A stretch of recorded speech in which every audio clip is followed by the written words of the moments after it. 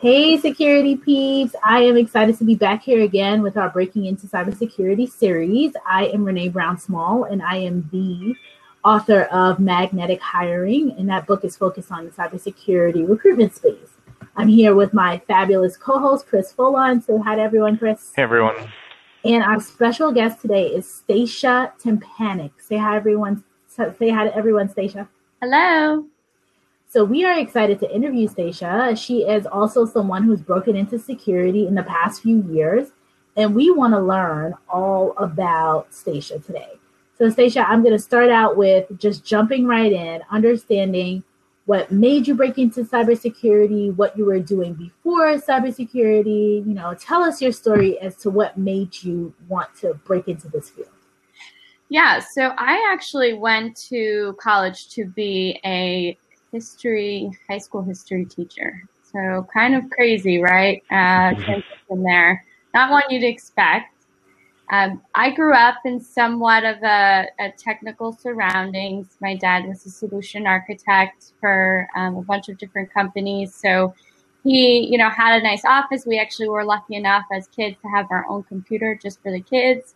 But he traveled a lot. So when things went down, the network went down, when the printer couldn't print, right, it was kind of, figured out. You have to go through and do your basic troubleshooting. So nothing crazy, right? But in college, I actually worked part-time just throughout the week at an organization just as a receptionist and just helping out there to make some extra money. One day I came in and everything was gone. All of our clients' information, credit card information, appointments, personal information, everything was gone. Wow. And so they looked at me and said, Stacia's technical. She's the one that fixes everything around the office when things go awry. Fix it. And so I said, okay, well, there's got to be a backup server, backup database or something that has this information in it. And I was brought down into a basement and saw this poor server. I felt like it was like one of those episodes where those commercials where you see like the sad puppies and things. It was like this sad server. It had dust all over it. And it was hot, like literally temperature wise hot. And I was like, this is not good. So I said, okay, well, how about this? Instead of me continuing to be a receptionist, let me try to help you guys rebuild a lot of the stuff from the ground up. And we don't have an IT team, so let's try to outsource as much as we can infrastructure wise so that we don't have to really, we can rely on other people to make sure they're keeping things up, especially in an industry that relies on uptime. So once we finished, I helped, basically rebuild everything from the ground up, from literal hardware to getting new credit card systems, new credit card infrastructure so that we could help, pass our PCI compliance audits. We did things like try to outsource as much as we could to the cloud, helped configure that so that we had cloud systems, which was actually pretty cool. And there was a multi-floor building. So trying to set up wireless access points so that people could access, to this database at all times, right? No matter where they were in the building, so that we could keep operations running as efficiently as possible. Once I finished all of that, I said, wow, that was really fun, but I wouldn't want to go through that again. So I found someone just doing some referencing on Facebook, and I said, you know what, I'm going to go work for a cybersecurity company because I think it's kind of cool. But I knew I wasn't that technical, so I said, I'm just going to go to be a salesperson. And so I went through the process of trying to go into sales, and they said, you're too technical. You have to go to sales engineering. And I was like, what? So that's really how I started my career. Crazy start. I'm not doing anything as far as history, but I am doing education, right, from the side of trying to, talk to customers or prospects and understand where they're at and how we can help them improve their security posture overall. Wow, that's quite a story. And it definitely goes to show that we need individuals with different backgrounds, different skill sets, both the technical and the non-technical folks, to be able to help promote security and promote awareness, because like you said, your old company didn't have any IT people. They didn't know what they had to do in a situation like this. So we need people that know how to communicate to those people and how to share ideas with them, so that we can help promote the industry. Absolutely. So now that you're in the security field, what do you do to keep current, keep up with everything that's ever changing?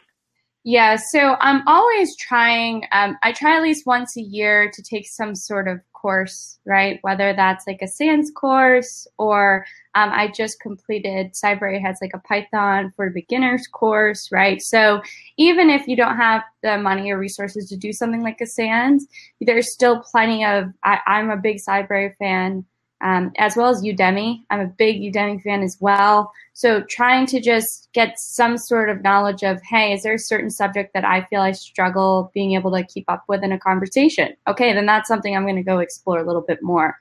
I also think that every person has mindless time in their day, right? Whether it's driving, getting ready, doing laundry, cooking, etc. And so I try to listen to one security podcast a week. My favorites, I like the Defensive Security podcast, big fan of that, as well as I just started listening to the CISO Vendor Relationship podcast. I think that one's a really good one. And they just broke off and did a Defense in Depth, which is kind of a break off of the CISO Vendor Security podcast. So that's like a CISOseries.com. You can go and check them out. So I'm always trying to at least just take mindless time and try to listen to at least something to keep me current with what's going on this week or what's going on pretty recently in cyber. And I found that I find a lot of value in it. And then when I do want to flip over and listen to music, it's that much more exciting because I haven't listened to it in a little bit. So. No, I'm also a big promoter of podcasts and things like that. And Renee and I are both very big supportive of Cybrary. We just see how it can help individuals so much. Yes, absolutely. Chris is, it's a running joke that the way I met Chris is because he had a roundup of all of the podcasts that he listens to, hours and hours of. I don't even know how he does any work. I don't even know how he's here today because he's always listening to podcasts. So, providing all of the podcasts that are out there and sharing that knowledge and just being abreast of everything that's going on, it's just such a necessity in this space. And I know one of the questions hiring manager, Chris asked it, the question that hiring managers tend to ask a lot is like, how do you keep abreast of the industry? Because it's ever changing, because, what we learned 5 minutes ago has changed today, or 5 minutes later. So definitely good for you to share that that's what you're doing in your mindless time. So go ahead. I was going to say Stacia, for those that are kind of like you who didn't think they wanted to go in this field, but they're thinking of going in this field, being a sales associate or a sales engineer, what advice do you have for them? Yeah, I would say, you definitely need to have a work ethic in terms of you want to keep learning, right? Because things, especially in this field, change all the time. People have very strong opinions in this field, right? So you think of something like the vulnerability that, any topic really. Some people might think that they might have a strong opinion this way, and you may meet someone that has a strong opinion, whole other 360 view on things, right? I think that you really want to also never assume. I've learned just never assume. I always like to ask people, tell me more about that. Never be afraid to also say, I don't really know a lot about that. Can you tell me more? I think a lot of the time this industry has somewhat of a toxic rock star culture, right? And this idea that, there's people that know everything, and that's just not possible. I'm really a big advocate of honing in on certain things, but there's some areas that I'm just not an expertise in. I let people know out of the gate, listen, I am not a firewall junkie. You're going to have to give me some tips and tricks on this as we go.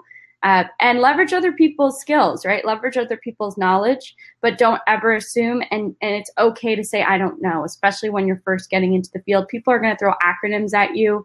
It was crazy. When I first started, people would get on a call and people would use all kinds of acronyms. And at first I would just breeze by and be like, I'm going to pretend that I know what that means. And then I learned, wait a minute, I could just ask them, like, can you just explain AD? What is that? Active? Okay, just want to make sure, that's not a stupid question. We go into meetings all the time now where we use acronyms, and CISOs are like, NGAV, what is that? What does that stand for? Right? That's okay. That's definitely advice that I would give.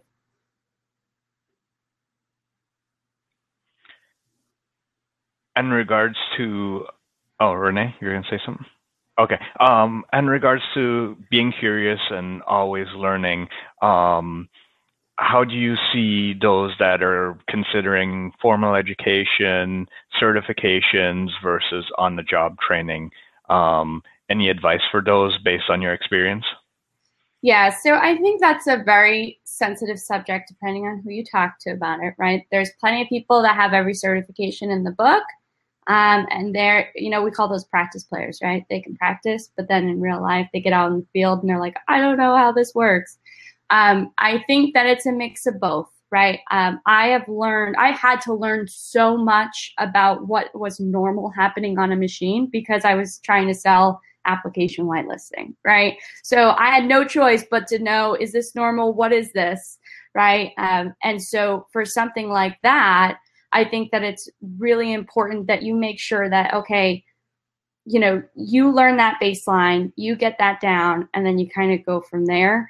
And as far as certifications, I think that just helps better round you as an individual, right? Because at the end of the day, yes, I am working towards my CISSP. I did my Network Plus, my Security Plus, right, just to get those out of the way. Would I say that if I didn't have those today, I wouldn't be where I am? No. But it does help kind of fully round you as an individual, I think. So they're more complementary than they are gatekeepers for most people. That's how I think it, but based on my experience. Okay. And regards to the community, do you do things like meetups, go to conferences, anything like that? Social media, what do you do to keep current in that aspect? Yeah, so I'm lucky enough that my company is very open to kind of allowing us to explore in the security community, right? When it comes to conferences, I've done the Black Hats. I haven't done RSA yet. I'm not sure that I'm going to do it this year. San Fran's just not a great place to visit at this time of the year. Not that Boston's any better, but I was lucky enough to go to DerbyCon. I've been lucky enough to go to the Sans IR Summit down in New Orleans. So usually once a year, I try to go to one big event. And most people, we actually, at the end, we typically see most of our customers, same thing. They can usually only budget in like one big event a year. So we try to go to one. I'm also a big advocate. A lot of these cons record their cons. So like, for instance, I couldn't go to DerbyCon this year, but if you go to irongeek.com, they have all of the con talks recorded. So again, okay, maybe I finished my podcast for the week. Now I move on to what's the last con talk I was on, right? And go through that. That's free, right? And you can do that. So even if you don't have the funds or the travel budget to go, you can still usually get access to a lot of those talks after the fact. They just take a little time to come out. I do want to promote, actually, I'm going next week to Day of Security, which is in Boston on the 22nd, I believe. So I'll be heading there and doing some lightning talks. And it's cool to find stuff locally. If you can find a meetup, great. That's a good place just to start and network from there. You can always go to a session. I would say you can go to a session, a networking session, if you're like, this has nothing to do what I do. At least you can say you tried, right? You went, you tried to connect with a few people. But a lot of this stuff is free, and that's the beauty of this industry. No, definitely. And if you have the link for that you're going to, and you want to invite others to go there, feel free to paste it in the chat. I know one of the things that I tried to do is I tried to go to at least one ISSA or ISC squared or some sort of meetup here in the Northern Virginia area. And with regards to cons, I went to B-Sides DC, B-Sides Nova. So your B-Sides cons tend to be on the less expensive side than your black hats or your bigger ones. But they also have that smaller community feel. So you do get to meet and network with more individuals, and I highly promote that as well. And I have to throw in that Chris is going to be presenting at B-Sides Nova coming up in the next couple of weeks. So excited to have that. So not only attending, but then getting to the point where presenting is also an area as well. That's awesome. Yeah. So Stacia, tell us about when you got into the field. You know, one of the things that our audience likes to hear, or they feel they don't want to feel alone when they know that they've been interviewing and they've been submitting their resumes, some people to hundreds of positions, and you know it took them quite a while to get into to really actually break in. In terms of your actual timeline, what were you doing? How long did it take? How many interviews did you go on? How many, resumes did you submit? That kind of thing to get to where you are today. Yeah, so I would say it was about a 4 to 6 month process. And I think you can get really overwhelmed and apply with really general resumes to a lot of companies. That's one approach, right? It's like a spray and pray technique. And I started doing it that way. And then I was like, you know what? I get calls back. I couldn't keep up with who's calling me. I didn't really know what the tech did. And I wasn't even sure if I was passionate about the technology yet, right? I was kind of just like, find a job, go. And I would say that I took a step back and I said, let me actually go and see a couple and submit things more strategically and build my resume more strategically. And I did that with about 3 companies, right, that I felt passionate about the tech. And that's where I found I was having more success. And the thing is people will say, okay, I would also advise, like there was a bunch of times where there were phone interviews. I'd have my initial interview and I was would be like, I'm not sure if I'm crazy about this anymore. I would say keep going through the processes, right? If you have the time, nothing can hurt having more experience. Just keep going through interview processes and just understand, I could have done this better, or, this is why I didn't like that tech as opposed to this tech. I think that never hurts. If you had the time, just do it for the experience of having those conversations so that when you find the tech that you are super passionate about, that you want to get into, you're going to nail that presentation or that interview because you've done, 5 or 6. I also think it's important to note that some of them can be really long. I mean, for the one that I got my job in, I had 2 phone interviews. I had to come in and meet with 6 people in 2 hours. I had to come in again and do a presentation. So there sometimes these can be long processes. And so that's why I think you have to be more strategic, go after a couple instead of going across the board and just trying to get what you can. I found it's more successful when you be strategic, and that's probably why it took the 4 to 6 months. I'd say even if I was strategic just from the start, you're probably looking at 4 to 6 months. I also recommend don't leave a job until you have a new one. Just general feedback. Right. No, it's a whole lot easier to have a clearer head when you have some money coming in and you're looking for a new opportunity, and it's not like a desperation type of looking for something. And some people are out there, if they just graduated, if they're a full-time graduate and they just graduated and they're looking for opportunities, like you don't have something, so I get it, and you just don't have an opportunity. But if you are in one, I also would wholeheartedly agree. It's a different mentality when you can really kind of thoroughly review your options when you're not just scrambling for a check. some of the other things that you pointed out were really, really helpful for the community, especially being targeted and not, like you said, pray and spray. I absolutely agree with you that the more focused and targeted you are with trying to go for something, the excuse me, a couple things will happen. The more passionate you are about it, the more research you've done about it, the more you know about it, and the more those leaders will take you seriously. And I have a couple great examples of that. I have some companies that I work with right now, and you have people who are dogged. I mean, my mom used to always say, this has been awesome. She would say, persistence seldom fails. And it is the truth. You have candidates that I see it sitting on the other side who every 2 weeks they follow up. Every 2 weeks they follow up, like, I'm interested. Is there another opportunity? Is anything ever out there? What have you? And lo and behold, those are the folks that get hired. They might not have been they had the best quality, like they might not have checked every single box. They might be light in some areas or whatever, but just that pure persistence of, I want to break into this company. And you can't do that when you're spraying your resume all over, when you have 100 companies that you're going after. But when you have like 10, 20, a small amount of companies where you can ping and be methodical about reaching out to folks, you will eventually get into the place where you are. So I wholeheartedly agree with you. I think that's awesome advice to tell folks, like, it's a 4 to 6 month process. Being very targeted, try to be targeted from the beginning. Really taking the approach of, what companies do I want to work at? What companies really resonate with me? What products really resonate with me?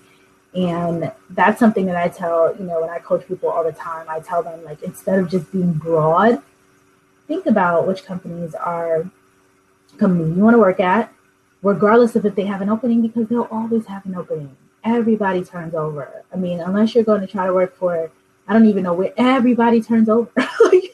Especially in this industry, in the cybersecurity space, where these roles are, people stay 18 months, 2 years. Like the statistic, I think, for C-suite executives, I know the statistic for CISOs is somewhere between 17 months and maybe 48 months on the long end. So you're definitely going to be able to touch on some company where people are moving in and out. And below that, it gets even lower. So there's always opportunity. It's just connecting and making sure that you're targeting a place. So I love that point that you made. I would also add in, so something you mentioned earlier, being open to saying what you don't know, but also showing that something that you do know and how it relates to how you can help that company solve their pain points. And then also being open and honest with yourself, knowing what you do want to do and what you don't want to do. Because once you know what you don't want to do, that passion comes off to the person interviewing you. Like, they know you dislike it, whether you show it or not. Like, they can sense it in you that they say they really like this field, but it doesn't sell. But as soon as you find someone that's truly passionate, that shines. And then know your limitations, whether you want to travel, whether you want to be on call, all those aspects of a role, being honest with the employer, because once they ask that question and you're on the edge, they will feel that you're on the edge, and that could be that little thing that will choose whether they wanted to pursue you or not. Yeah. And I'll also say, too, that I think it's important that when people ask you questions and you don't know, I have like a one I don't know rule, right? Every topic that someone asks you something about and you say, I don't know, they shouldn't ask you the same question a week later and you say, I don't know, right? And you don't need to do a whole deep dive. You don't have to go 700 feet deep on a topic. But I think that in this, especially in this industry, right, if people start bringing up things, just get a baseline. Just get a baseline. I really think that that's important, so that the next time that someone brings that up, it's ironic. It's like that Big Brother when you start talking about shoes, and then later on today I'll have like a Google ad for shoes, and it's like I wasn't even searching for shoes. Same idea, right? Because that topic will come up again, and someone will ask me. You'll be like, I'm glad I looked that up really quickly and just got some information. So now I'm, taking it to the next step. Keep doing that. And you will just naturally progress over time with your kind of knowledge space. Right. And it's like, you know, people don't realize, or some people do, that a job search is kind of a job in and of itself. So taking the feedback, taking the questions, you know, when I debrief with candidates and ask them, hey, what did they ask you? And part of that is understanding more about these are the things that, you know, for the follow-up, for the next interview, what have you.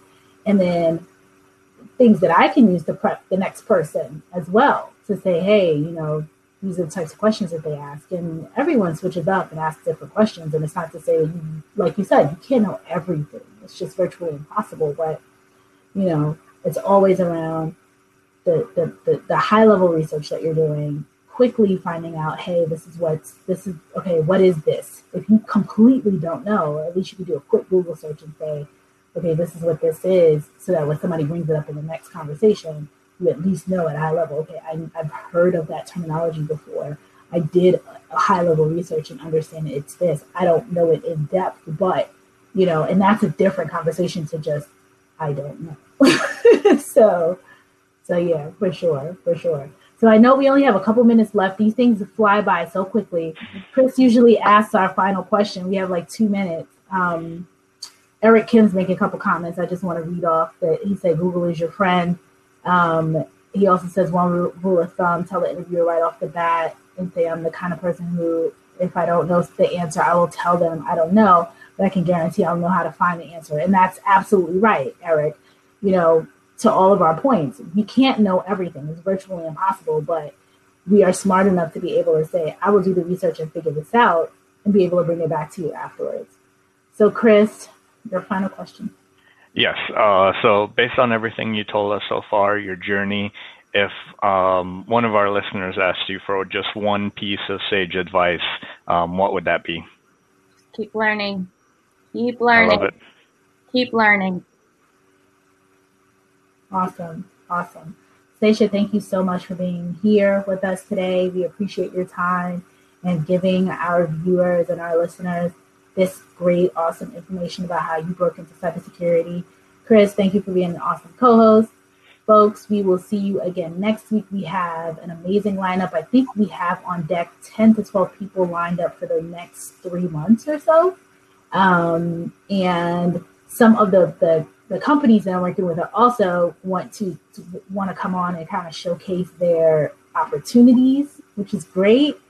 Because we're having more and more opportunities for people with less than 5 years experience. So finally, I think it's opening up in the marketplace. Like, we have to start defining more roles for more entry or, you know, near early, I call it early career talent.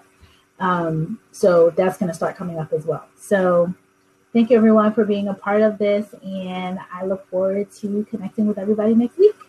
Have a great weekend. Bye. Bye.